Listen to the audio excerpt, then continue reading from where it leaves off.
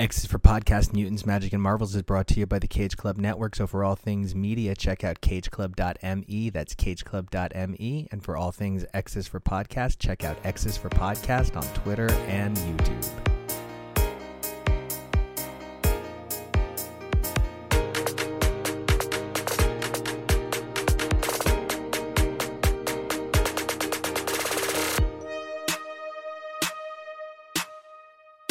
Hey everybody, welcome back to another all-new X is for Podcast, the show where we take a look at the many adventures of Wolverine through his many weekly titles, week after week, over and over again. It's been so much Wolverine, but it's been a lot of fun. I am, of course, Nico, and you guys can find me on Twitter and Instagram at NicoAction, NicoAction. And today is a Wolverine Wednesday like none other, as we say goodbye to 10 Lives of Wolverine, X Deaths of Wolverine, Life of Wolverine, and say hello to Wolverine patch number 1, and prepare to clean the slate for the Destinies of X era. And kicking things off, we are saying goodbye to Life of Wolverine with Chapter 10, A Matter of Trust. And I just want to thank the incredible creative team of Jim Zub, Ramon Box, Hava Tartaglia, and VC's Joe Sabino for delivering what has been one of the best Marvel Infinity comics they have managed to put out this entire time. The book has been a beautiful tribute to the character, and I'd made a number of comments about eras I hoped we saw and didn't see, and man, this last issue packed him in. I love seeing Logan among nature in that opening image. It's so great to see it at the top. I don't even have to scroll at all to see it. Logan among the wolves is a very important image for me because Logan is so about his connection to nature. There really is a special communion, so I appreciate seeing it there. And speaking of special communions, Wolverine and Magneto and the adamantium scene. Man, so Magneto spends more time as just a floating head than anybody. And that Magneto pulling Wolverine adamantium scene, you know, the legend is that Peter David said it as a joke at an X-Men retreat and everybody ran with it. I kind of still don't know what I think about it. You know, beyond the joke that there's like only 3 ferrous metals and I don't think adamantium would be the 4th, I feel just like it was certainly a moment that we decided that Magneto could come back from, I guess. And it's so fitting that this episode does see us talk about Larry Hama and Larry Hama's amazing time on Wolverine in the pages of Patch, because he is responsible for so many of the stories set in this time, and he did such a beautiful, diligent amount of work shaping the character through what were truly tribulations, not just for Wolverine, but sort of for Marvel as an entity and overall as storytellers. It's something that's hard not to consider when you think about the 90s. Marvel was in a really complicated place because their creative operations were so limited by the complexities of their business operations and financial difficulties. So even when we talk about X-Men in the 90s, and we do have to put that caveat on, it was a weird era for storytelling, sort of across the board. Guys like Larry Hama were working so hard against such an unstable industry and churned out so many classic stories. And we get to the kind of post Larry Hama years, and we've got the Wolverine is the Horseman and Death, and I got to give it to Ramon Box. This is just about the best this costume has ever looked. It's kind of a silly costume at times. He looks a little bit like he's on his way to LARP somewhere, but Ramon Box makes it look like he's on his way to fuck shit up. And I think one of the things that works so well about Jim Zub's script here is Jim Zub seems to know when to pull back on over-describing any situation, because some of the situations are kind of embarrassing, kind of like laughy. And but that's, I think, kind of the art of anything. If you say it as Wolverine, feral, covered in only the bits of the machinery that he couldn't shake off, runs through the night into the woods, you know, it sounds like Wolverine is escaping the Weapon X facility with only his, you know, very body intact. But if you describe it as, so Logan hops on out of this building after he falls down in a big metal diaper, it kind of loses some of the power. So one of the things that Jim Zub really sought to do was,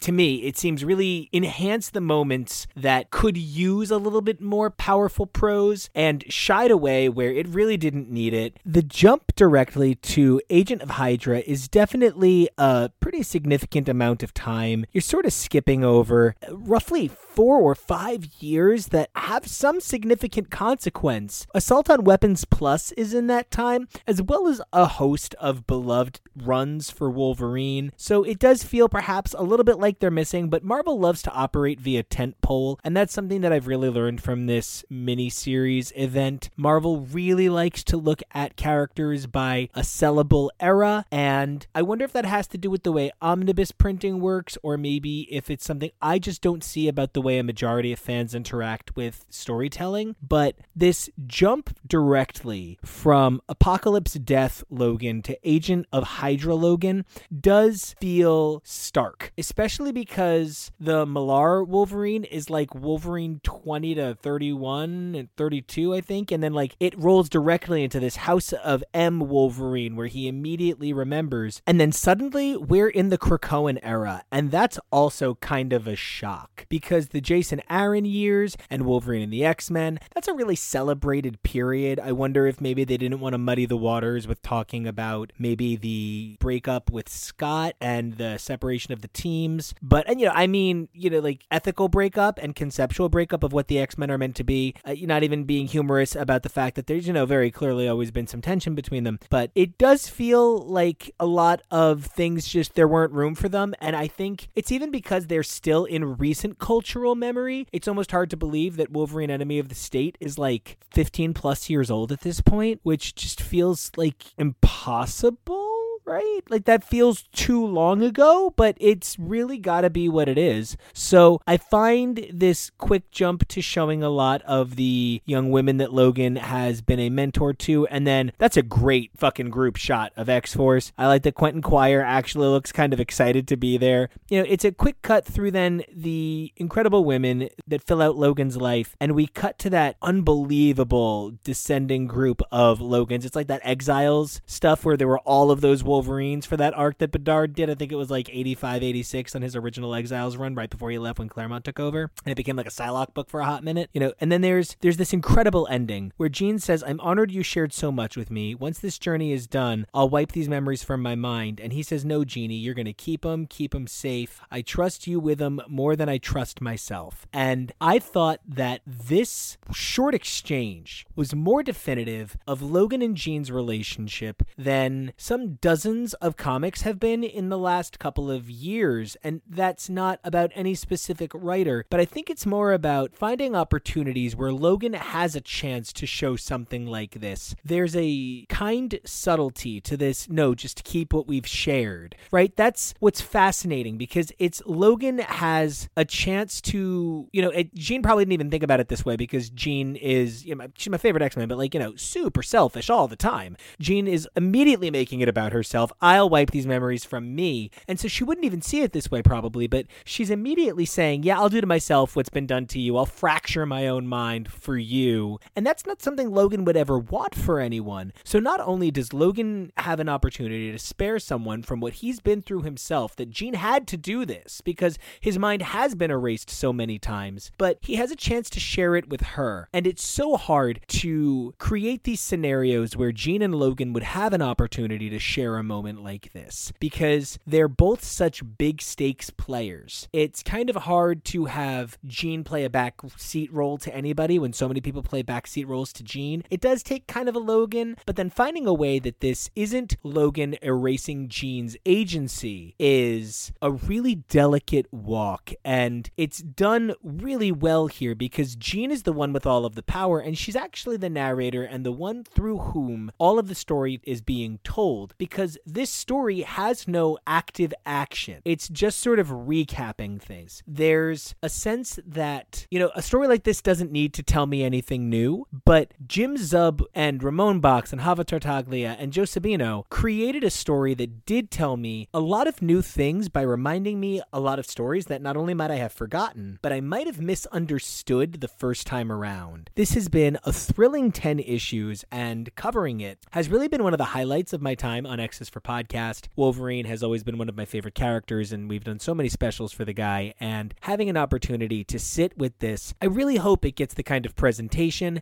that a number of these Infinite comics are hopefully getting following the Unlimited reprint for X-Men 1 through 4. I think the biggest takeaway from this is there are so many stories that fit directly into places that I know didn't get told in this timeline. That, like, I even just pointed out several this episode, and even though those might be some of the most recent, I can think of so many things where I'd be like, oh, I wish they had a chance to tell this. It kind of makes me wonder how many of those areas that I said, yeah, there's just not a whole lot here, that are maybe areas that I just don't know about. And perhaps we'll get a Life of Wolverine 11 through 20 or season 2. But I would not just love a Life of Wolverine, I would love a life of a number of characters. This was an incredible deep dive from creators who not only loved the character on a clear enjoyment factor kind of level, but took the time to delve into the visual understanding, the color chemistry and composition, the perspective on social commentary. This creative team took what could have been kind of a blow-off assignment. If not to me, I think Infinity Comics, I've gone out of my way to make Infinity Comics like one of the top things we cover on this fucking show, right? But this team took what a lot of people might have felt is a blow-off assignment and turned it into a masterwork statement on a character that can always stand to have great work done. And I'm really grateful. I give the whole 10 issues a solid,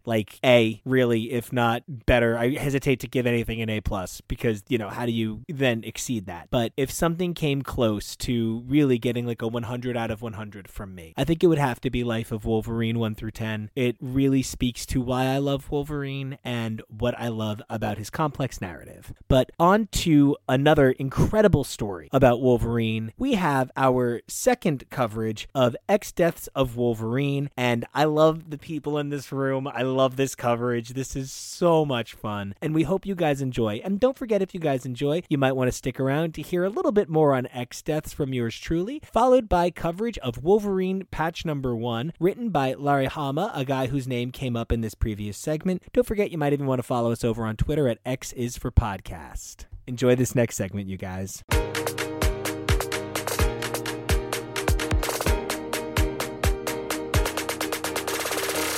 Hey everybody, welcome back to X is for Podcast, the show where we take a look at comics, mutants, magic, and many swan songs of Moira McTaggart week after week through their many monthly titles. I'm TK, and you can find me fighting off what I thought was a cold, but has turned out to be a techno-organic virus on Twitter and Instagram at xnateXGrayX.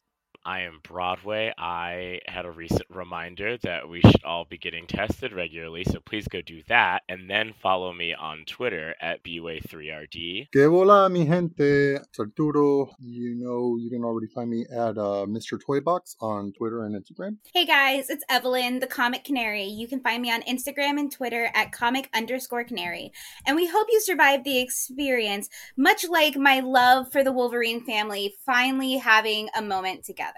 And that means we must be talking about X Deaths number 5, The End of the Line, written by Ben Percy, art by Federico Vicentini, colors by Di Halima, letters and design by VC's Corey Pettit, and design by Tom Muller. It's been a long road, but it's crazy. It's only actually been 2 months. This has not been going on this long. And in some ways it has felt very fast-paced, and in other ways it has felt like it has gone on forever. I would definitely agree with that. Really? Only 2 months? Yeah, the last week of January for X Lives number 1, and then it's the last week for X Deaths number 5. You know, all the time travel shenanigans that have been involved in this series are kind of capture the vibe of shutting off the rest of the line, so that this has been a weird little rip through time. And I think that's part of what has made it both in some ways feel really long, because there were parts of this story in particular that felt very extended, but between the sort of deep dives that we would do into moments of Logan's history and the fact that we had a lot of cancellations, a lot of books stopping, a lot of pauses, the fact that there was not as much content coming out around this really meant that this was more than just kind of a tent pole. It was really the axis upon which everything hinged, and there at this time was not much else. the lack of other content coming out was, I think, a bit disorienting. It was the first time in a while that we've had that, maybe since sort of Ten of Swords. I think that has definitely made the reception of 10 Lives and X Deaths a little wonky because we are in this kind of holding pattern. But I think upon reflection and reading these sort of in bulk, it will be received a bit better. I think you're right insofar as we will be able to take more out of this book in hindsight. Having gone through close to 3 years of really steady X content, and even Ten of Swords is a great example because everything was being released at the time, and even though all of it was based around the Ten of Swords event, there was still a lot of stuff happening that was relevant to whatever had been going on the book otherwise, and it wasn't as though the line just completely stopped telling any other stories besides the X of Swords story. The X of Swords story got woven into what everybody else was doing. A moment in time froze, and we did basically this one thing with a few other auxiliary stories. It's like Secret X-Men, but there were weeks when this was really the only thing that came out, and it was sometimes tough to stomach after, eating all of these amazing stories for 3 years. Ten of Swords had so much going on. It almost too much. And now you look back and it's like, okay, there was a whole lot going on, and it also served the purpose of setting this stuff up. This one I feel was almost too singularly focused. The whole concept of Wolverine being, the last surviving X-Men and the center of this whole thing. I'm ready for a change of pace.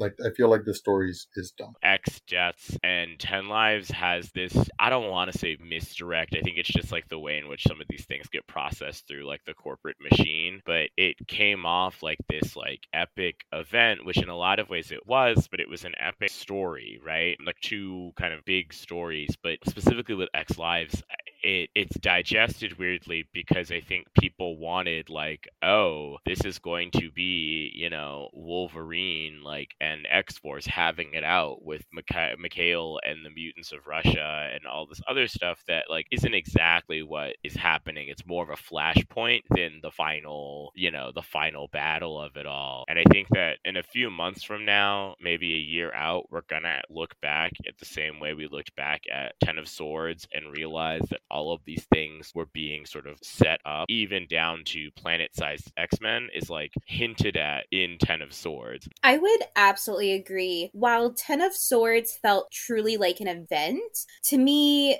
X Lives and 10 Deaths, or whichever one is which, felt more like a transition where we're seeing where the events of Inferno kind of happen and the fallout from that from Moira, and then seeing a little bit more of Wolverine and getting some character development while also reevaluating his past, and not necessarily rewriting the past, but reevaluating it in a way where we see Wolverine's characterization and how far he's come, and having him, I guess, reevaluate his own past and what he thinks of it has been really interesting. But it's kind of had more of a transition feel than an event type of feel, and it leaves me wanting a little bit. And while I do want to see more and see more what's going to happen, I don't like it leaving me wanting. I want some finality. It does come immediately off of Inferno, which is this huge bookend, and we know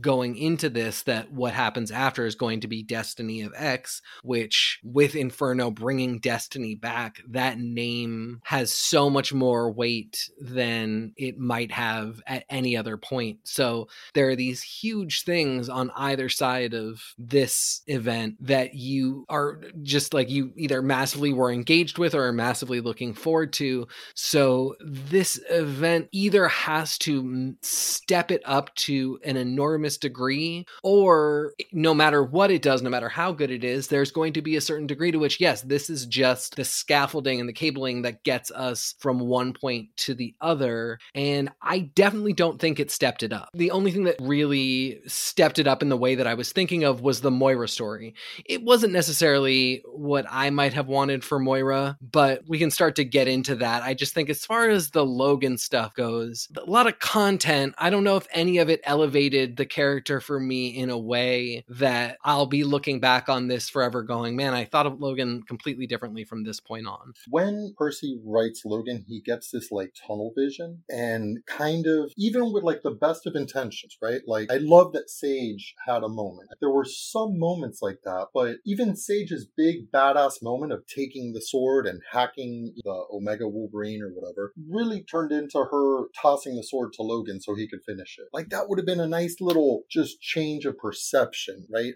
Even Jean and Professor X, it literally could have been two of the cuckoo for as much as they did. I mean, Jean maybe had a little more play, but it just feels like a missed opportunity to give other people active roles. Like, I'm still salty that Rachel had nothing to do with this. It does leave you slightly like flat and does not take the story where it needs to go. I will say it does a good job, especially at the end. Not that I have like some, revolutionary understanding of Logan now, but it does feel like his character is more rounded in his family, both like complexly biological and complexly chosen. Like, especially with the family coming together in X-Deaths number 5, as well as Xavier and Jean helping to like pull him back when Omega Red like dumps his psyche. Those were moments where it's like, like his character is no longer about just being good at stabbing in the way that Beast characterizes him as, but instead is somebody who's grounded in protecting his family. I do wish when Beast does sort of talk about him being like a savage, I wish that there was, it's contrasted,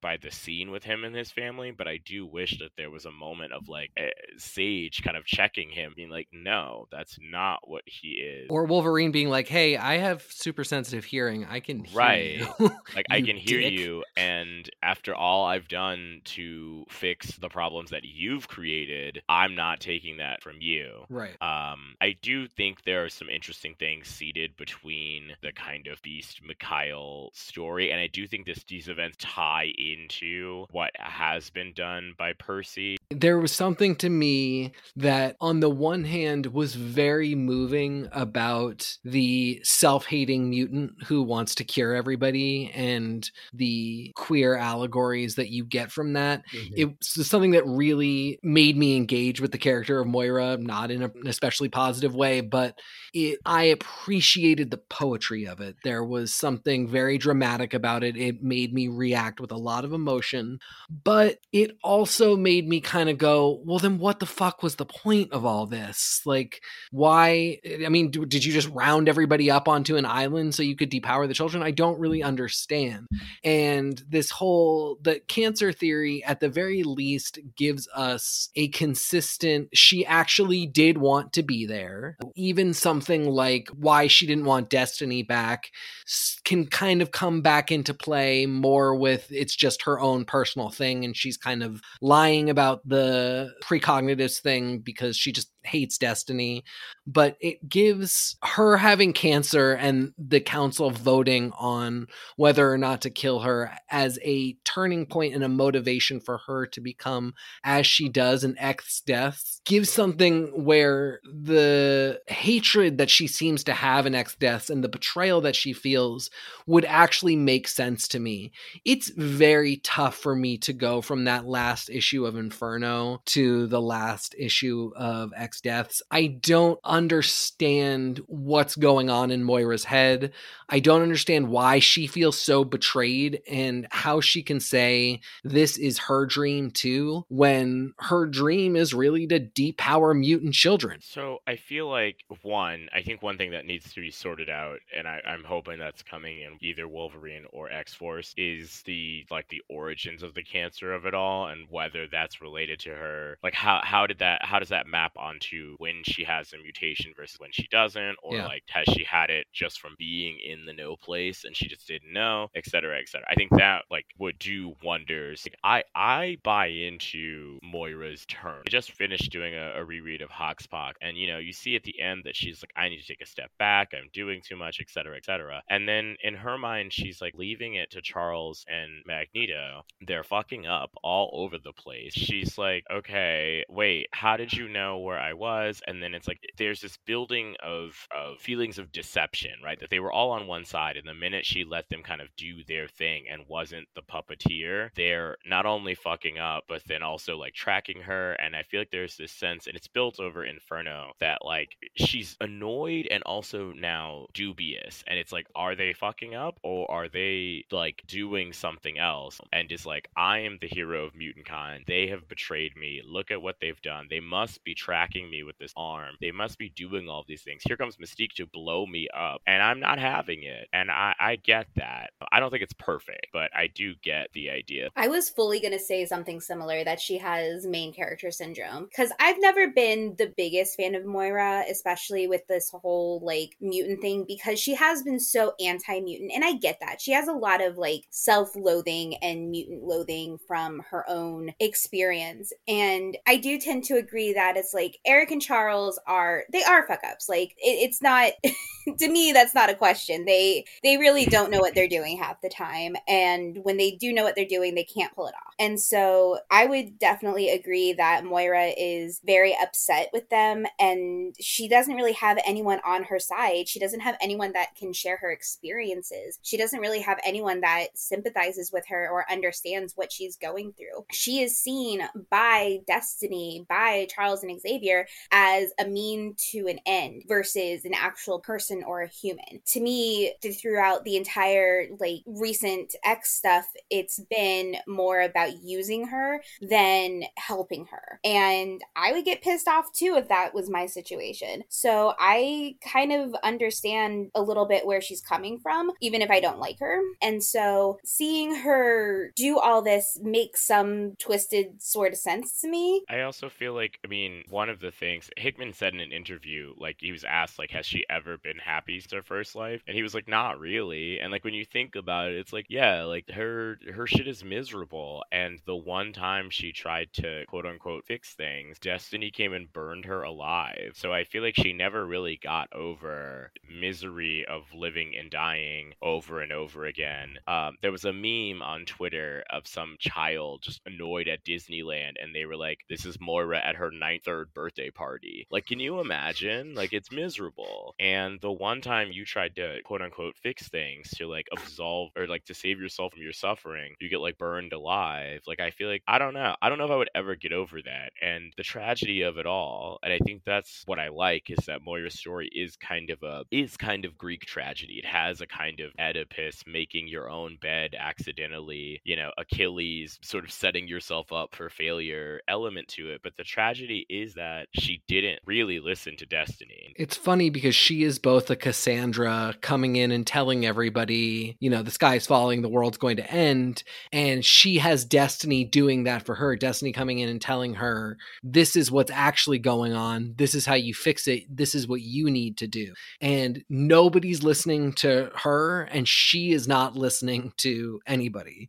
So, you can see how the situation is sort of doomed no matter what. The levels of like internalized misogyny necessary for Moira to never have approached Emma in one of her previous lives. Like, she thought Chuck, Eric, Apocalypse, everyone else had a possible solution. That's part of the tough sell of this whole thing is, and it's funny because Evelyn said, she has main character syndrome. I think that is exactly why she was kind of held apart and away from the rest of MutantKind. I am happy with where we've landed with her. I just think there could have been more gratifying ways to get there. And now I'm totally okay with putting Moira back up on the shelf, not really seeing her for a hot minute, and letting her kind of creep in the background. I mean, I think unfortunately we've already seen her in solicits or like preview pages. Oh yeah, I have. Yeah. Well, yeah, like possibly for Judgment Day. And that aside, I'm with you, Arturo, but I am interested in what looked to be Moira like philandering and canoodling with Druig from the Eternals. But I don't think that she's going to be the it girl for a little bit, which I'm okay with. I want to eventually, in like a couple of months, like find out that Moira's been up to X, Y, and Z and get like a little view into what's going on with her, but not get consistent stories about her. I'm kind of looking forward to Moira's final form as like Mother Mole, but I'm in no rush. I think all of this has at the very least teed us up for a cool status quo. Like we've got a big bad out there now, again, another one. It feels big. It's not like Cordyceps Jones and some of these new characters are all really cool, but in this world where we have created amnesty for all the villains, and we've seen some truly like redemptive arcs for some, we've seen some others, you know, that are pretty much irredeemable but useful, like Sinister. We've seen different flavors of this. Moira, you know, has all of these lives, and I do think there's an interesting parallel that I wish was played up more about the way that Logan also has all of these lives. It's because he's always surviving versus like her who's always like dying and coming back. They're kind of like opposite sides of the same coin. Logan is constantly watching everyone he loved die, and I thought that was really fascinating that like even through all of that he still comes back to save them all, whereas like Moira's like, well, maybe you guys are all awful and I'm the hero. He's like, I don't want to see your misery. And that data page about all of the death that Omega Wolverine experiences and sees is like really heartbreaking. On Twitter I compared it to when he attempts to kill Saturnyne and she shows him what the future holds and like how he has to watch all of his friends and loved ones die until the very end where it's just him. And I believe that's Marauders maybe 15 or 16 and is written by Duggan and Percy. That I appreciate as like a connective moment of like, you know, his brashness costing everyone, and now it's his skills and his intellect combined with Forge's skills going back and saving everyone. I mean, with Moira, I'm just agreeing with everyone today because, yeah, she really does have a very high opinion of herself, which I think is one of the reasons I don't like her. But she very much is the meme with Skinner from The Simpsons, where it's like, are the children right? No, everyone else is wrong, kind of thing. Right. And she's just the epitome of that meme. I will say one of the things I really loved was the final flashback to the moment with Charles in the park. Oh, brilliant. Yeah, I mean, that as a recurring motif throughout the past 3 years, and this sort of capstone of just like the moment, and then you can see there's something wrong with the birds, and then you get to her just gaping torso wound, and she just says, "Fuck you, Charles." Like that as like an end of the sentence, and just like this is done now, we're not doing this again, it's all been tainted, I think is kind of, whether you're happy with how the whole Moira thing has gone down, whether you know like the writing but now hate Moira as a villain, I think the way that wrapped up this story for her, for me, was satisfying in understanding how to view her going forward. I agree. And I do think it's funny in a lot of ways. And it's funny in part because, again, as with every time she sees him in Hoxpox, he looks completely content and or oblivious. He's just a dumb kid. Yeah, and here she comes and she has experienced all of these things. She's like, fuck you, dude. And he's like, oh, what? There is a degree to which, regardless of whatever plan she had or beliefs she had, she did say like, okay, you guys told me to trust you, I'll do it. And like, for her, she is comparatively the adult in the room, and they are these idiot children. She's decades older than them. She's hundreds of years older than them. And she looks at them and she's just like, oh, fuck, I let the kids do it again, and they completely screwed up. And it's a funny contrast, at least to me, with like what's happened between like Synch and Scott and Jean, where like they have respect for his years of knowledge and they want to help him hone all of those skills and grow. And like Charles and Eric are like, no, you need to like stay in the basement. And I know I speak for a lot of people, starving for safe Sage content. And like in a recent interview, Percy was like, yeah, stay tuned. Sage is going to get a moment. And I pray to God he's talking about something bigger than this. Because like, yes, she was like, pivotal there in this final issue. But like, I need about 10 times more of this is what I'm asking for when I'm saying I'm craving some Sage content. I agree that this was a missed opportunity, especially because Wolverine's Wolverine. He's always going to save the day. Like, it's not as though he's not going to get another chance.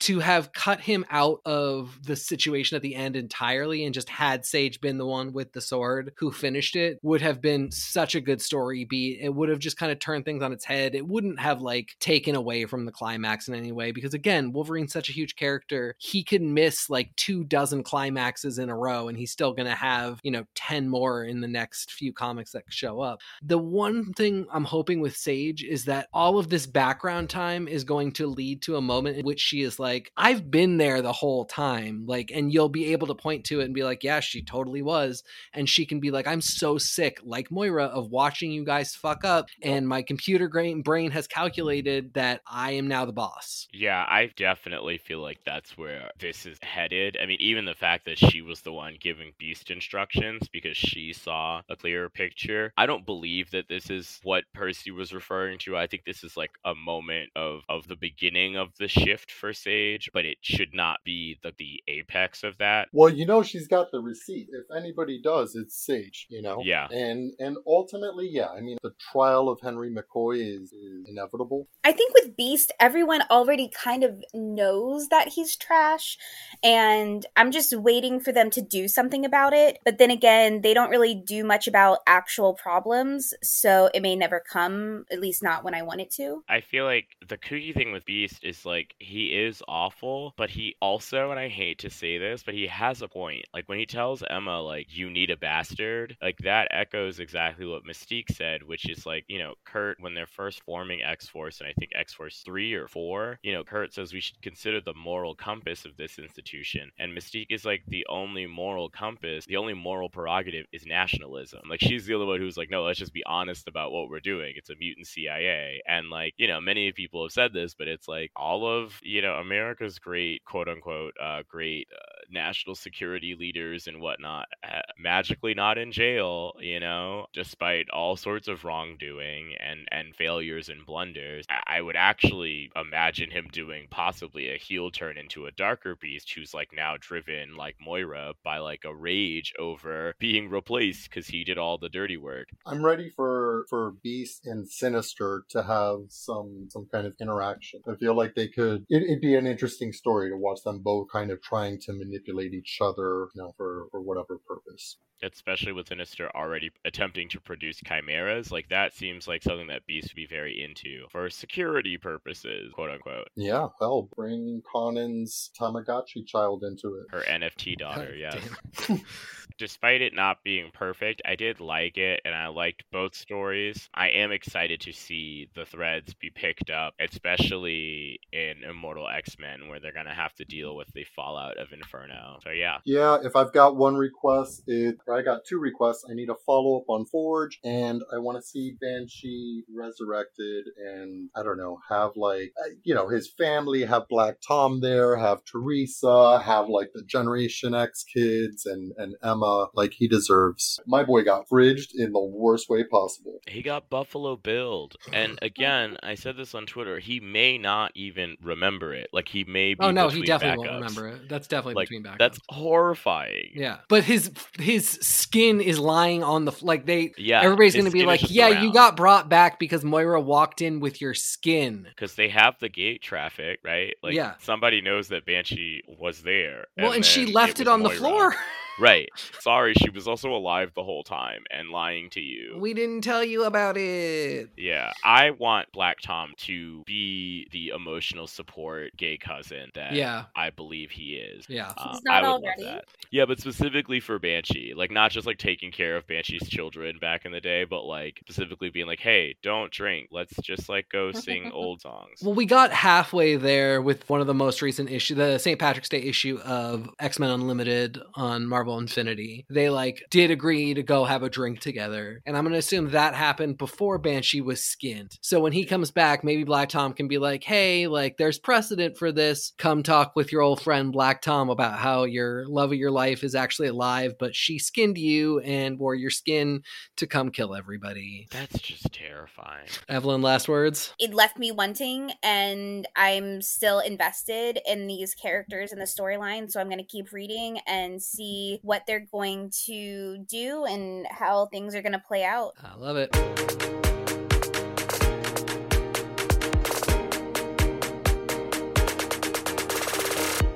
Hey everybody, Nico here one more time, and I am so excited to talk about the end of X Deaths and X Lives and Life of Wolverine. Maybe they're 10s, I don't know. Weapon X, Weapon 10. It's a really complicated tapestry. And one of the major focuses of this miniseries has been adjusting several status quos all at once, and that's why there have been so many minis and they've been so interconnected. So there's sort of 3 tracks I want to look at. There's Moira, there's Wolverine, and there's the X books as a whole. And with Moira, it really comes down to whether or not you believe this was a turn or her plan all along. For me, it's kind of hard to believe that Moira has spent so long working with mutants because there's no other way to defeat them. And it comes down to a question of personal responsibility and how you view the nature of her relationship with Magneto and Professor X. I say they're code names because in a lot of ways, there's a difference between Charles, Eric, and Moira, and Professor X, Magneto, and Moira. I remember a long time ago, I worked at a bank, and everybody at that bank had like a secret second position.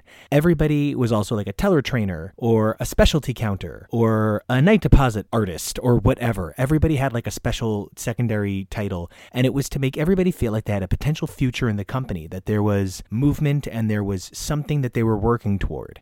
And I repeated that to a friend I had that also worked in banking, and they said to me, you know, one day everybody's going to think that their title means something, and you're going to have a lot of people with fake titles fighting with management about their fake power. And I think that's what happened here. Moira, whether she truly believed she was running the board or not, gave Charles and Magneto fake power. She chose to operate from the shadows. They didn't put her there. And once that system was in place, they believed they were acting of their own actions. They believed they had autonomy and agency in this situation. So when they didn't perform as she was exactly looking for, it led to some serious problems because everybody believed they held the power. Now, of course, they were tracking her. That's horrifying. It would be crazy to think that she wasn't also always tracking them, because if she was secretly looking to wipe out all mutant kind, I don't think tracking 2 dudes that she has a business relationship with when she stays in a secret monitoring the world place is that far out of the scope of what she might do. I'm certainly not saying that I think, you know, she's secret police, but I think that she kind of could be trailing these guys the same way they were trailing her. I don't think that Moira is unreasonable for wanting more power in a relationship that she entered into where she feels as though that power is being stripped from her. The problem comes in that whether it's a heel turn or it was her plan all along, Moira goes from, I have spent a cumulative thousands of years working with the mutants, it's always been to destroy them. I find that simplicity, that black and white, a little unbecoming of the complexity of the story that we're dealing with. We're talking about a human who ultimately was secretly a mutant, who becomes a human again, working toward becoming a robotic singularity, and that doesn't feel like something that should be written so clearly in black and white, oh, now kill all the mutants. Beyond that, when Moira was first introduced, she cared about kids and she cared about helping Charles, and there was a bigger picture there that a lot of people may feel kind of betrayed by, this sudden shift. I know that it's not necessarily the outcome I wanted. When Moira was reintroduced in the pages of Hoxpox, it meant like everything to me. She was a character I'd always loved, so seeing her here as Moira X felt so good. It felt so much of what I'd always wanted to see for her come due in a way that was meaningful. She was changing the course of the X-Men, and I didn't maybe love that it involved her being perhaps romantically connected to so many men for no reason. It didn't really need to have that many romantic entanglements, but you know, when you're talking about the men of the Marvel Universe, for so many of them, they kind of can't get past their own dick, so it makes a lot of sense that she would feel there was no other way to control these men or to get close enough to them. So with all of that said, I think Moira's dramatic descent into the darkness is a complex and nuanced journey that ends at a destination I definitely like. I do appreciate that she became a villain on par with a lot of the men that I specifically just said that she had been with: Apocalypse, Xavier, Magneto. These are men who have done some of the greatest things for mutant kind and yet committed some of the greatest evils against mutant kind. So Moira behaving in this regard here fits in with a motif of some of the greatest power brokers in the history of the X-Men universe. Guys like Sinister, who, Sinister has done nothing but bad things for the Marvel universe, but he did help set up Krakoa.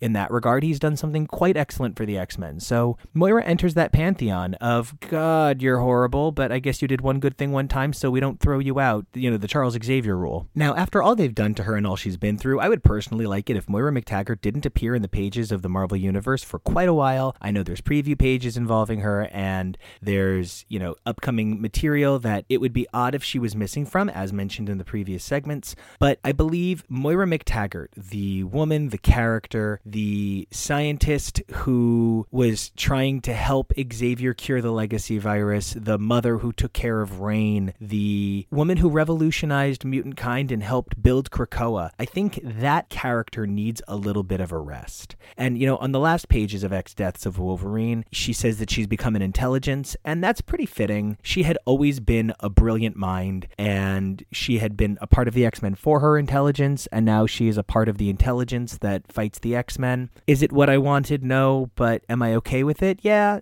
Could the journey have been different? Sure. But this is where we're at, and, that the iconography of birds appeared so much throughout those beautiful flashbacks to the era where Moira is telling Charles all about their great vision for Krakoa and how it could be so beautiful, and that now there's these hideous, horrifying birds on the tombstone where Moira rests. And, it is fitting that she's buried as Kinross and not McTaggart, not just because Joe is an unforgivable piece of shit, but because, number one, she dies blonde, so she dies not looking like herself. Number two, she dies so unrecognizable to the character that she began as. And number three, she isn't really the woman she was, so why should she be identified by a name that is, in so many ways, oppression for her? So, end of the day, I just think Moira tried to play a gambit a little too big, a little too tight against people just as dynamic as her, and that was the mistake. You can't challenge everyone when you've given them power they believe is real.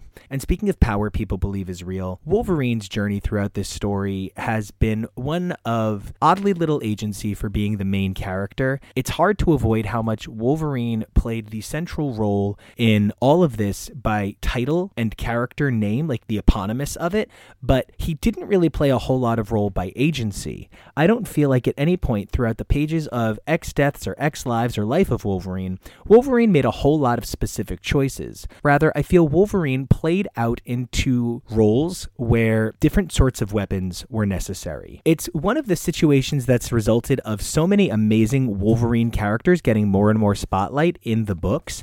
It means that now we're facing a universe where Wolverine is no longer the only one that does what he does.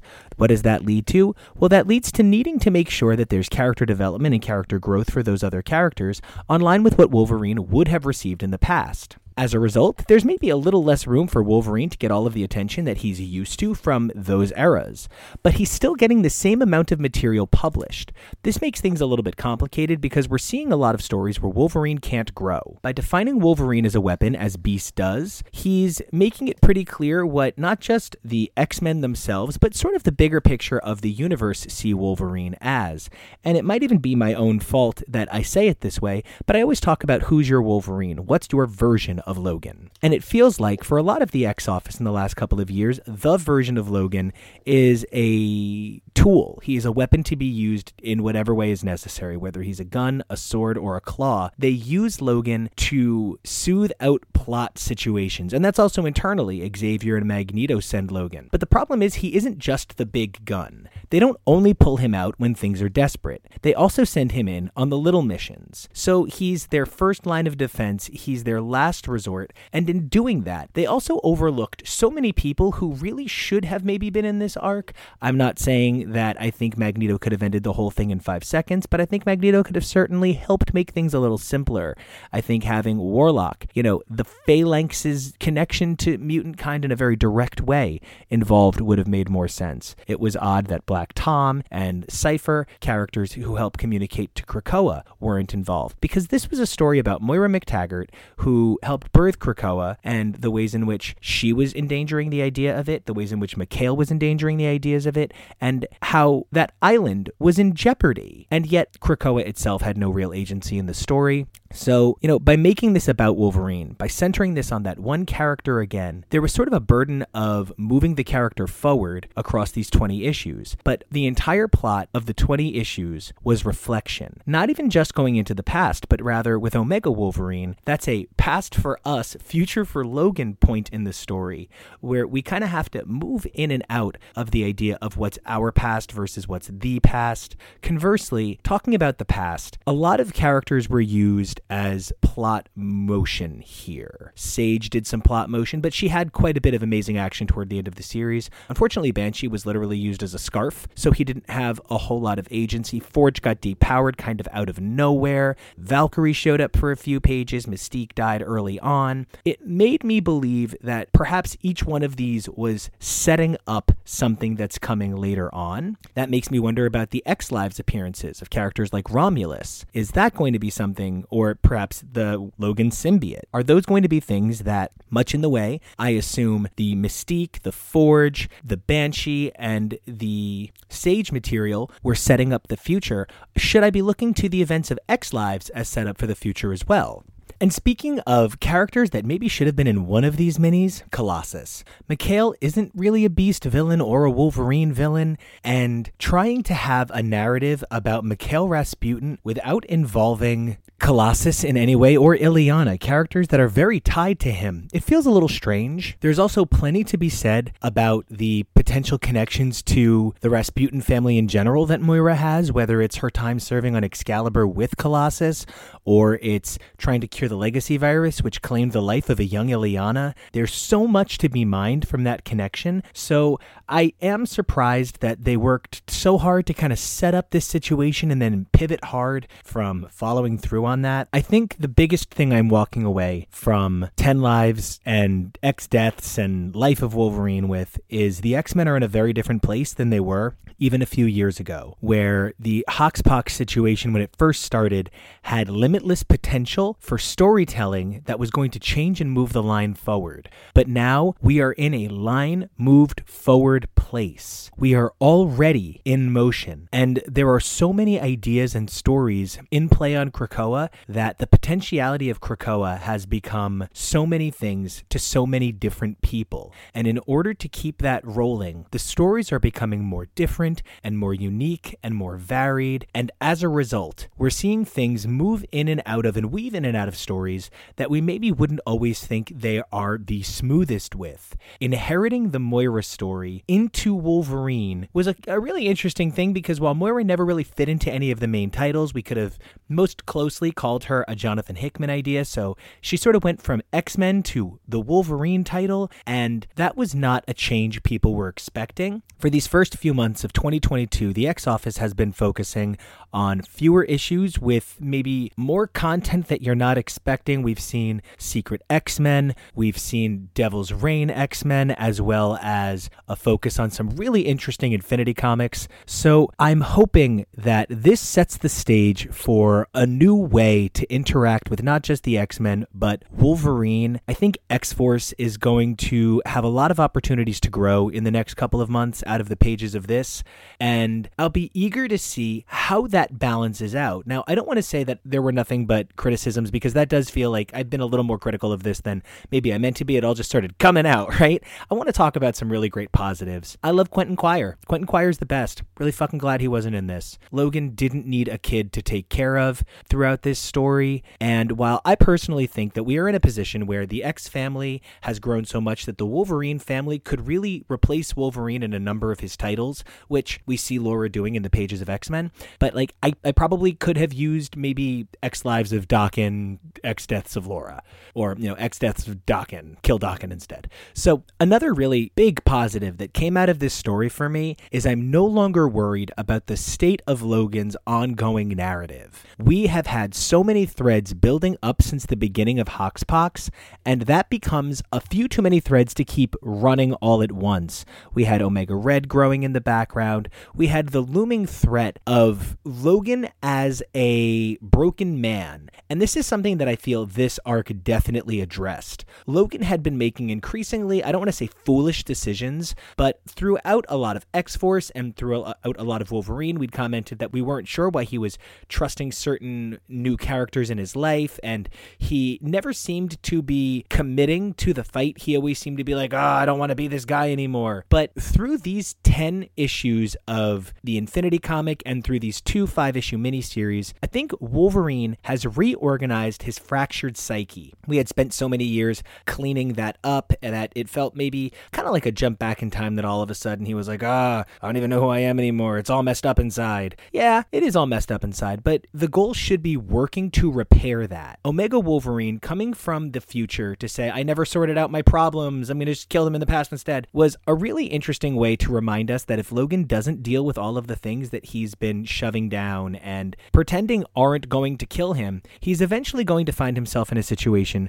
where he has nothing but his rage and his violence. So by forcing him to confront that and seeing Krakoa absorb away that creature, I'm hoping that this sort of fractured Logan, I don't know who I am, can be refocused. We talk a lot about who is your Logan and what does he do on this show, and I think for the Krakoan age, I would like it if my Logan got to be someone who was happy and got to be someone who evolves and got to be somebody who looks forward to a bright future, even if it comes with a hard past, because that's really where the X-Men have moved to. Yeah, at the end of the day, the X-Men are all fucked up, and nothing can be done about that, but that doesn't mean that they don't get to hope for the future. One of the things that Logan should always represent is the idea that we can do better tomorrow. Logan, of all people, has had far too many chances when you think about it, but that's even part of why it matters. If Logan has had so many chances, and the X-Men do keep relying on him, it's because he does keep earning their forgiveness. A character like Moira sought to actively, intentionally wipe out all of mutant kind for her own purposes. Wolverine, while yes, oftentimes a fuck up, and frequently does try to kill people, Wolverine's atonement, his apology, his wishing he hadn't, is a huge part of his character narrative. That's what sets apart a Wolverine from a Moira or an Apocalypse or a Mr. Sinister. Logan may feel that what he does is necessary,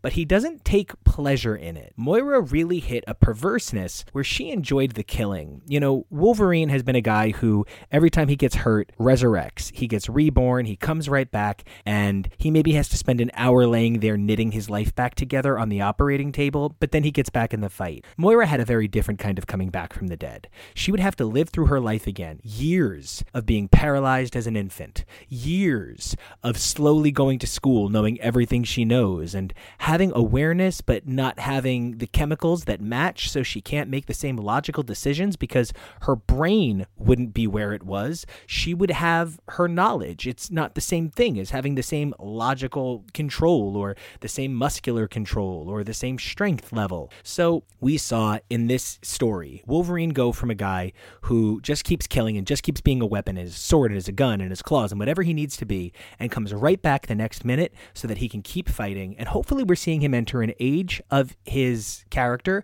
where he's a little bit more thoughtful and he thinks a little bit more about the things he does before he rushes in and does them. Conversely, Moira goes from a scientist and somebody whose whole life is about thinking things out and having the slow plan time to becoming somebody who can now, in a resurrected moment, jump back into the fight and do damage as needed. It's so important to consider that this takes her from an intelligence, like she says, you know, she's an intelligence. I mean, it takes her from like being intelligent to being a weapon now as well. That dynamic transformation is going to be one of the things that I walk away from this miniseries with. Moira and Wolverine kind of flipped spaces here. We've talked about how a number of women operate in similar regards to Wolverine. Emma Frost is a Wolverine in that she can be in any title and she can be used kind of like a Swiss Army diamond knife. Elektra is a Wolverine in that they can both be used as unstoppable killing machines and can operate in magic and in noir and in street level and can work in a team but can also be great loners. They're mysterious. I think Moira McTaggart is now on the level of a Wolverine as well, where she's going to be an agent of eternal change and murder and death for the X-Men in a way that they're going to have to confront on a regular basis.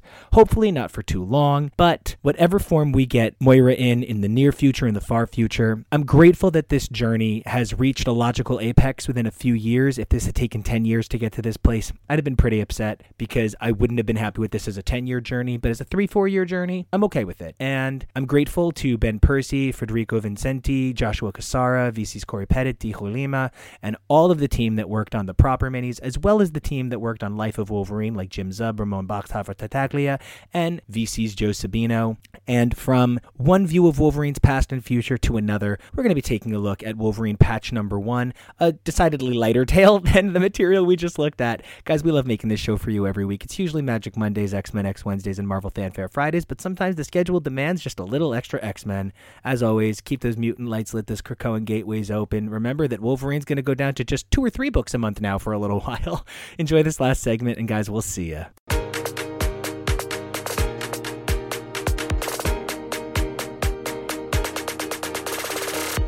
Hey everybody, welcome back to another all-new episode of X is for Podcast, the show where we investigate the many aliases of Marvel's mutant magic doers and many other Marvels. It's fine.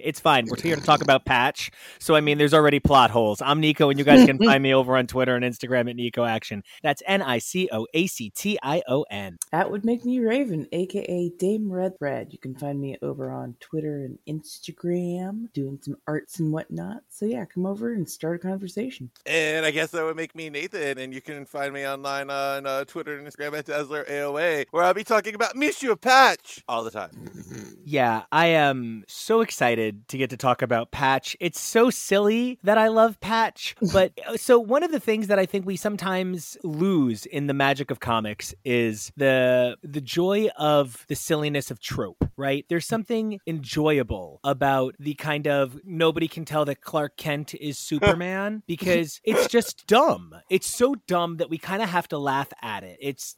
His chest is that big no matter what, guys. And so when everybody just looks right at this motherfucker with that hair, and he's like, no, I'm not that other guy. You can tell because of the eye patch. And everybody just kind of goes, you're right, I can tell. And it is the eye patch. I love this idea. It's so stupid, and it's so cute, and it's fun. How do you guys feel about Logan as Patch? Okay, so it reminds me of the 97 Justice League movie, which is really campy and really awful and really fun at the same time. Oh, sweet God. There's like a scene where like it's supposed to be Guy Gardner, but it's really like Hal Jordan. And he's like talking to his girlfriend, and he like walks away, and then like he comes back with just the mask on, and she's like, oh my God, you're so hot, I love you. Like that's what Patch is like to me, because you just take Logan out of his Wolverine, and like he must throw on like a little bit like of a jauntier accent. Hey bub, I'm gonna have this sake or whatever you would some sort of for. Canadian equivalent of French Cambodian. Yeah. He just throws on a little accent, and everybody's like, oh, who is this guy? He's quite the dapper gentleman. He's the same height as Logan and everything, but we don't know where Wolverine went. So instead of being from Ontario, he's from Quebec? Yeah, he's from Quebec then. Half the time I'm just going, is he about to do a racism? Because he's towing that fine line of like 1970s-ish James Bond. Oh no. But also I'm just going, what in the fuck? What is going on? Like, does he actually think he's fooling people with this? Or are people just going, ooh, he must be having one of those days. Okay, well, okay, we're just gonna let him have his day. It's okay. That's his vibe. He's expressing himself, and I'm not gonna point out the difference because I like living. And I love that take on it, because when you're faced with an unkillable man, and the unkillable man says, you have 2 choices. I'm Patch, or you get 6 claws.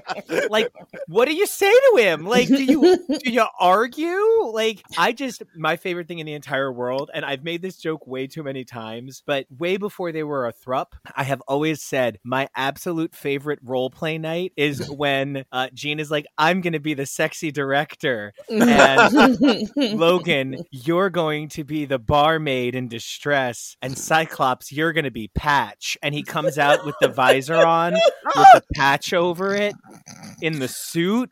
And I just think that is like the pinnacle of sort of like everything that What The is supposed to represent. And I do love Patch. And Raven, I want to point directly to your comment about it toes that line of racism. And so close. I appreciate that Larry Hama, as an Asian man, is choosing to tell this story. Yeah. And he tells it very carefully, and he tells it with fine dexterity. And it's one of those situations where if you don't understand everything going into it and how close they come and purposely avoid it, like there were times I was like, this is getting close to like a Howard Chaykin comic. I'm getting itchy. Oh no.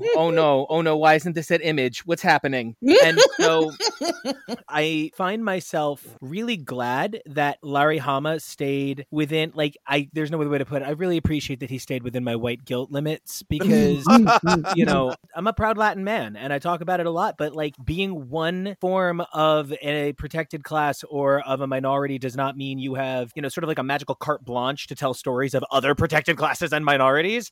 And so like, I'm not here to feel okay with any sort of like proprietary story taking that, me enjoying it feels bad. It feels wrong.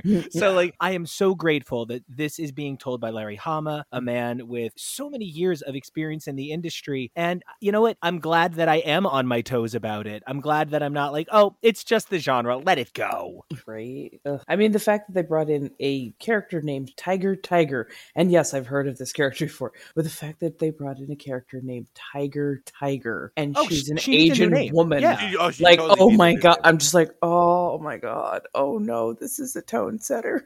And it's one thing in like Big Hero 6, which is such a hyper, sort of fanciful, ridiculous take on these sorts of things where the characters' names are like Wasabi no Ginger as a code name. Is like meant to be explosively funny. It's turning the genre on its head and it's poking fun at it. This was meant to be taken very seriously. And I'm so glad you mentioned Tiger because again, that might even be something where her name is just such an acceptable part of comic continuity that I overlook how it's not an acceptable name in many ways. Oh no, they do toe that line really well because a patch tail could easily slip into like a white savior trope. And speaking of how carefully Patch stories need to be told, something that I had not realized is Patch has altogether ever had 28 proper appearances. And okay, Patch is an alias of Wolverine. So like I understand that Wolverine has had 17,446 appearances squared. But, Patch as a character with the look and the name has only appeared 28 times. And it's in such an incredible, I can't believe I have to say the phrase Marvel Comics Presents again this month. This doesn't seem fair. I shouldn't have to anymore. But from 1988 to 1990, Patch had 26 appearances. Marvel Comics Presents 9 and 10, Wolverine 2 through 8, 10 through 16, Marvel Comics Presents 38 through 42, one fucking issue of Captain America 363. I'll take it. Oh, wow. Right? And then Wolverine 24 through 26 and 31. After that, Patch did not appear in Marvel Comics from 1990 until 2020 when Jed MacKay put him in Black Cat 9. After that, he appeared in Wolverine, Black, White, and Blood #2 in a story by Chris Claremont. But any other appearance of Patch was a reference and not an actual appearance from the guy. Wait, so you're saying like really that after 1980s, it's like that Black Cat story is the first Patch story? Like, wow, that's kind of interesting. That really blew my mind when I did the research because I think Patch is one of those things we all like to point to as one of the dumbest things about Wolverine. Like, I'm first up. I love it. It's stupid, but I love it. It's like I love Daredevil, and I love Stiltman. And I like if you love Daredevil, you have to understand like the significance of Stiltman as even when you say I love Stiltman and Stiltman stories are really powerful, you still say no, look, I understand it's Stilt. You know what I mean? I get it. I feel the same way about Frogman. So yeah, or D-Man or Gail Simone's Catman. Wow, it's a lot of low rent men. So low rent men. That's men most of the time. Yeah, right. So I find myself really like just really excited about the prospect of seeing a better version of Patch maybe in this miniseries, because it's been enough time, and I appreciate the distance. I appreciate the perspective, and it'll be cool to see some other version of Wolverine after what we just experienced was the stabbiest 10 issues Wolverine has had in quite some time. It was the stabbiest 10 issues, and it was really surprising that we didn't see Patch in X Deaths or X Lives. I was like, okay, I was expecting a Patch story, but no. I didn't. I think that speaks to the limited use of Patch in general. Now, Raven, it's an incredibly small list, and like, I don't hear. Okay, here's the thing. I think anybody who's like, if you didn't read it, you're not a fan. Like, I think that's a pretty bad way to look at things, right? So whether or not you've ever read a Patch story before, that's not really the context here for me. How do you feel about seeing Patch come out of that very questionable and very seldom used kind of darkness and seeing him updated into now when he's been like a punchline for so long? I had literally never read Patch before. I saw a variant cover with Wolverine and a kid on the front having a conversation about him being Wolverine, but no, he's like, no, I'm Patch Bub. He's like, seriously? I laughed so hard I had to pick up the comic book. I'm like, this is either going to be an absolute hilarious dumpster fire, or I'm going to be surprised at how good it is. I am surprised. Right? Larry Hama is just such a fucking king. He's such a fucking king, and he's written something like 110 issues of Wolverine. He would write the Wolverine future MC2 spinoff Wild Thing. He would contribute to Wild Thing. I know, right? The daughter of Elektra and Logan. Yup. You make my heart sing. Stab. And, he also has written stuff like Sabretooth. He's written some of the most extensive work on G.I. Joe. He's got an arc of Elektra under his belt, as well as appearances on characters like Cable and Gen X. He did a pretty significant run. So, I don't think there's a better voice for it than Larry Hama. And I've actually never gotten to talk about Larry Hama with you before, Nathan. I know we've covered Larry on, I want to say 4 or 5 segments at this point, but I feel like you and I have never synced up. Do you have a relationship with Larry Hama's Wolverine and sort of that re-centering of Wolverine as a character of, the 90s? That is my main period of Logan I go to. If I just think of who Logan is, that's the era I go to, because obviously when you grow up reading that era, that's the first era you gravitate to. I wouldn't say that's always the best era, but I do like Larry Hama's take on Wolverine. Probably is up there with me for the Claremont take, and even Percy's getting his own take on it, which is becoming consistent enough to have its own voice. So I think it's one of those iconic takes that has a really distinctive voice for Logan. And one of those things that this voice tends to include is a strong female character, whether it's LCD or it's Jubilee or it's Elektra. There was usually a female co-lead that kept the Wolverine book moving at a strong pace and kept it out of being a very single thought focused experience. Now, it is, of note to me that there was no grounding female presence in this issue, but I do kind of hope to see an appearance from Jubilee like we got in the X-Men Legends story that he penned earlier this year in issue 7 to 9, which saw the return of Sabretooth, Birdie, and Maverick, and it was a lot of fun. But to this story, right, we're here to talk about Patch number 1, which Marvel proudly presents with writer Larry Hama, Andrea DeVito was penciler, LeBeau Underwood on inks, Sebastian Chang on colors, VC's Clayton Cowles on letter, and Jeff Shaw and Edgar Delgado are the main cover artists, but the variant cover artists are a goddamn who's who of Wolverine artists. And I want to start with how unbelievably well they created a visual experience that could slot into any of the 3 main eras I could see this going in, either the late 80s, the mid 90s, or the early 2000s. Wherever they wanted to drop this in canon, because it doesn't feel like a now story, but wherever they wanted to drop this in canon, the art fits. How did you guys feel about what I felt was very intentionally dated art? I love that for an out of continuity story. If you think of a cold case, right? They would always have them wear the hair of that era, have them wear the clothes, play a hit song of that era. This feels exactly like one of those those types of shows where you're just like really just totally set the scene. And maybe I don't need to know exactly where in the Wolverine history this would be, although I'm sure we will figure it out as time goes on, because, you know, with Wolverine's supporting cast of characters in Madripoor, which was the most amazingly strong group of women ever, like, I love that it set the tone. I love that it set the scene. I could basically, you know, imagine a song on the radio playing like a late 80s, early 90s hit, something like that. So you think he's parachuting into 99 Luft balloons? I really liked the art because, yeah, you're right. It did not feel like, oh, this is a modern story, so I need to figure out where in the astronomically effed up continuity line are we supposed to put this. This is like, okay, this is sometime in his past. And I love the fact that they even used like a comic panel from him from like the 80s. With that hair. Oh, God, that hair. I love that hair so much. Oh. You know, if I hadn't lost my hair at like 19, I would have wanted my hair to look like that. That's a lot of hair gel, Nico. So much product. It looks like the rudder on the backside of a ship. I mean, just that widow's peak is so sharp you could cut his wit with it.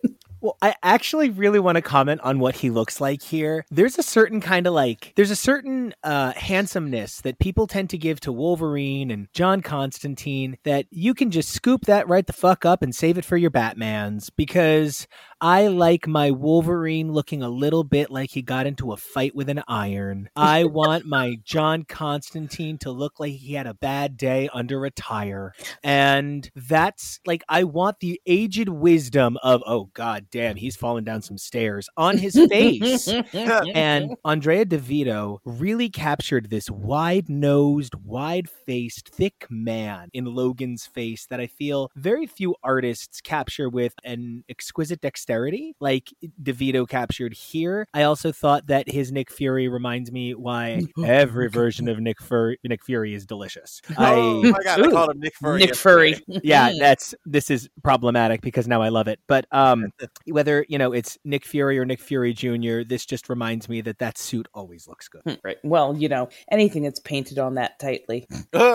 So how do you guys feel about this sort of depiction of Wolverine visually? Like, I mean, I also think he looks old here. Like, I just want to go out of my way to say, like, they are really youthening up Logan a lot lately. They're making him pretty, which is something that, like, that used to be a big thing with covers versus interiors when they would have different artists. Like, you would put, like, the Biz, like Simon Bisley, on the cover of a Hellblazer book, and then you would have Camo doing the interiors. And so on the cover, he's shiny and perfect. It's like having Alex Ross on the covers, but then having like Igor Cordy on the inside. It's just like, that's not the same kind of vibe. And while I don't have that with this book at all, I kind of have that with this visual Wolverine and the Wolverine in the rest of the Marvel Universe. And if nothing else, I was confused when no one turned into Omega Red. All I could think is, wow, they really did make his face look like he jumps himself straight out of planes, just yeets himself out of perfectly good planes with no parachutes and lands face first in the jungle. Yeah, but it's still sexy. It is. Yes, it's that rugged, independent, fallen on the floor look. And I actually appreciate that because he has been through a lot. Yeah, he's sexy, like, you know, like a lumberjack that's been wandering through the woods for months and months and months and like fell on his face a whole lot, but, you know, still's got it. That's exactly what it is. And, you know, as a proudly pansexual man, it's so rare that a book has so much equal parts man and woman candy. And I just need to comment on, I believe her name is Beth. Good God. Yes. I'm like, wow, this woman could go toe to toe with Frenzy. And Yeah. it's just so unusual that we get a dynamically American gladiator looking motherfucker. And that's something I really love as a kid who grew up with the American Gladiators. And like, clearly I talk about bodybuilding on the show way too fucking much. And like, I'm at the gym every day and like seeing them think of the fact that there's other ways to express a woman being sexy and also powerful, right? Like there's nothing unsexy about this woman, and yet she's still drawn as this big, brutal powerhouse. And it's just so rare that comics take the time to do that. Women are either allowed to be a size 2 with double Ds or comically obese. And the idea that we can show a hypermuscular woman who still has physicality about her that indicates an attractiveness is such an important thing to remember when we're creating visual conks. Mm-hmm. For half a second, I thought it might be Frenzy because same. Just like I'm looking at them braids and I'm like, brr, brr. her? How did we get Frenzy? Oh, no, wait. No, Frenzy is apparently speaking Russian. And then I took like a second look. I'm like, oh, no, that's not Frenzy. But damn, I'm loving the build. Because, yeah, it's so rare we see, like really muscular women, who are, instead of being clothed in next to nothing, they're, actually have a fully functional outfit on and are still like thick as hell and hot as fuck. So I was like, and you got that little wiry husband that comes in. I'm like, yeah, I'm okay with this. We can do this. We can definitely do this. Yeah. Nathan, as someone who champions body diversity in comic books, that had to be like at least notable that it's so different here. I do. I love it. It's like, this is the first time I've seen a really good job done of that, where a woman in comics can be both sexy and very muscly. I have to say, I mean, she came in looking like an AEW wrestler. She's doing a finishing move. She could easily crush me with those thighs. But I mean, yeah. Sorry, what was I saying? You were saying crush me, mommy. Crush Pretty me, much. mommy. Crush me. Well, speaking of things that I don't know if you caught it, but now I'm wondering if it's going to crush you in a positive way. On digital page 15, there is a line toward the bottom of the page that says the only ones in Madripoor with that sort of disposable income are the Prince and General Coy. Yeah.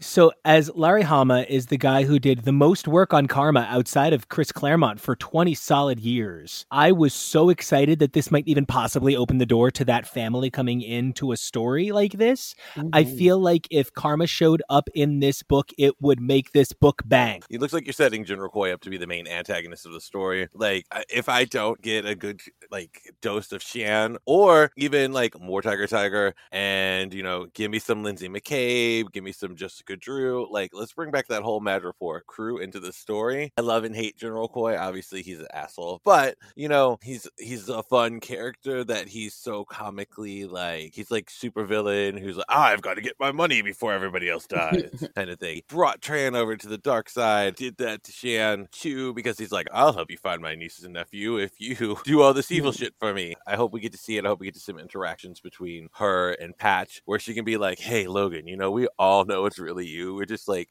putting it on for you. And it's one of those things where I did have a visual thing. I love that Larry Hama is like the king of Marvel War comics, right? Garth Ennis can take second place on this one. Larry Hama, Laurie. Wow, like Laurie Strode. Okay, Laurie Seasoning. Yeah, this is Yves Saint Laurie. So, so Larry Hama wrote. I don't even remember what I was saying anymore. So he wrote the most G.I. Joe comics, and he also wrote a ton of Wolverine. So him putting, Wolverine in a jungle situation makes a lot of sense. That's like a trench situation he knows. I did find the suit incongruously humorous at times in the jungle. That was how do you keep it white? I'm not even kidding. That was somehow the problem for. I don't care if it's unstable molecules. You can't keep that shit white. Right. He fell from a tree. He rubbed on branches and leaves on the way down. That shit would be half green by now. He literally hit every branch on the way down. And it's still white? I've stained my car seats with water from a water bottle. So, I don't even understand. But one thing that I definitely did understand as I continued to read this story was that this is a type of decompression that I sort of feel Marvel isn't playing with right now very much. Mm-hmm. One of the things that we've seen in the last 20 years, and I kind of source it to the 2005 TV season, was a significant shift in the way we absorb art into a much more middle ground of soap opera and serialized identities. So, that lost Desperate Housewives, Veronica Mars, Grey's Anatomy season, where suddenly everything had 10 minutes that connected every episode together, but also still kind of had their own things going on frequently. And now, of course, media had that well beforehand and has had it since and has evolved it in many ways. But one of the things that bled over into comics, we sort of saw the end of seasons of comics comics and got back into the,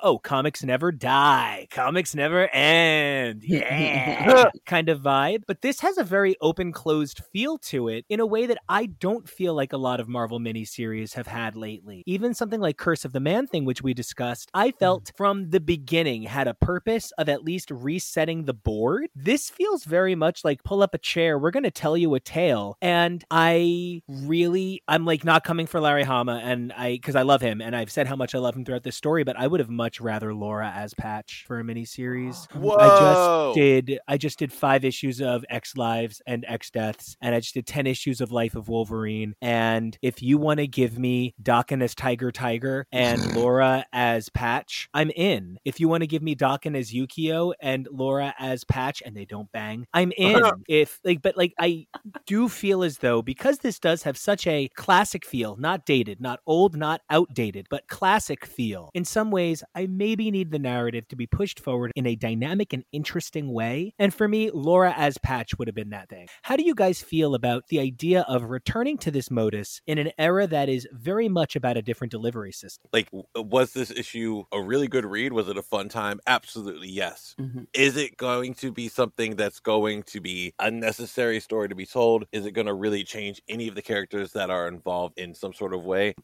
I don't think it can do that. I mean, it has to be an out of continuity tale because Nick Fury and General Koya are mentioned. So, they're in totally different places right now. So it has to be an out of continuity tale. Marvel has done a lot of that, and I've seen some really well constructed stories come out. I've seen some really well crafted, some beautiful art with all of these tales. But I always have to wonder, how necessary was it? Because by virtue of it being a past story, you really can't do anything super mind blowing that will totally change the character. Is it worth it at that point? I completely disagree. Okay. Because with Wolverine, he has he's got some of the best plot armor, as it were, in that he's lived so much and been through so much and been tormented so much that he's often forgotten pieces of his past. Okay. And we've seen in recent years where he's worked a lot harder on reconciling a lot of his past within himself. So we could see this as a bit of a coming to Jesus moment where it's him realizing some of his past mistakes or some of his past actions had ramifications that he still sees to this very day. So even if this is, say, a story from, 30, 40 years ago in its time setting, it could still have ramifications for modern day Wolverine if he came to realize that some of those actions were either his beginning journey to becoming a better person or something that he did that has very much either halted or slowed his progress on becoming a better person. And then, maybe he feels like it's something he needs to rectify. So there could be really wonderful ramifications in the modern era later on. But I'm just taking it very much as the exceedingly fun romp of how dude, seriously, everybody knows who you are, but also, okay, this is going to be interesting. I want to see the story. No matter what, I want to see the story. And that's honestly all I was looking for in this comic book, is just make me want to actually hear your story to the end. I agree. In the same day, I'll watch Fritz Lang's Metropolis and American Gladiators, and there's nothing wrong with that. So sometimes it's okay to just have silly fun. And I do want to see where this goes. I want to see the big, strong lady beat up Logan a little bit more. That's really hot. Yes, and, I trust Larry Hama. He's never done me wrong. So I'm excited to see where this goes. Give me that supporting cast. If this is set in that early Wolverine period from 1 to 31, I need to see all those characters. If anybody's out there has not read Wolverine 1 to 31, read it. It's so good. It's so well done. Maybe some stuff doesn't hold up as well now, but it was such a cool departure for the characters that they brought in. You get probably the best development of Karma. I think, Nico, you said this outside of Chris Claremont, although Vita is doing amazing work with Karma. So I would say those 3 things are huge for the Karma development. Lindsay McCabe is such a fun character. This is where Jessica Drew started appearing, and she was fucking amazing. Tiger is so fun. You even get Mr. Fix-It. That's a great era. So Here I am just selling that era of Wolverine. This story, no matter when it's set, is evoking that feel for me, and I do love it. Even though I have my own certain problems with stories set in the past, it was a really fun read, and I can't wait to see more. Mm-hmm. And I would just like to thank the artist for drawing Beth's braids correctly, because we've had a lot of braid drawing as of late. And sometimes, especially if it's on a woman of color, aka a black woman, they are not drawn well. Like, there have been some glaringly bad examples. This, on the other hand, she is wearing the correct type of braids for her hair. She is wearing the correct type of braids for her ethnic background. And they are represented correctly. They are drawn really well. And I know that seems like a tiny detail, but that tiny detail can actually change very much how the story is perceived, how you take something in, and kind of how you interpret the character. So to have not only a very large muscular woman who is drawn well, but also the hair is done really well. I love attention to even minor details, because it really shows that the artists and the people working together in the group are like on the same page and really doing due diligence. And I love that. It brings me back. So I'm loving this book. I'm definitely coming back for more.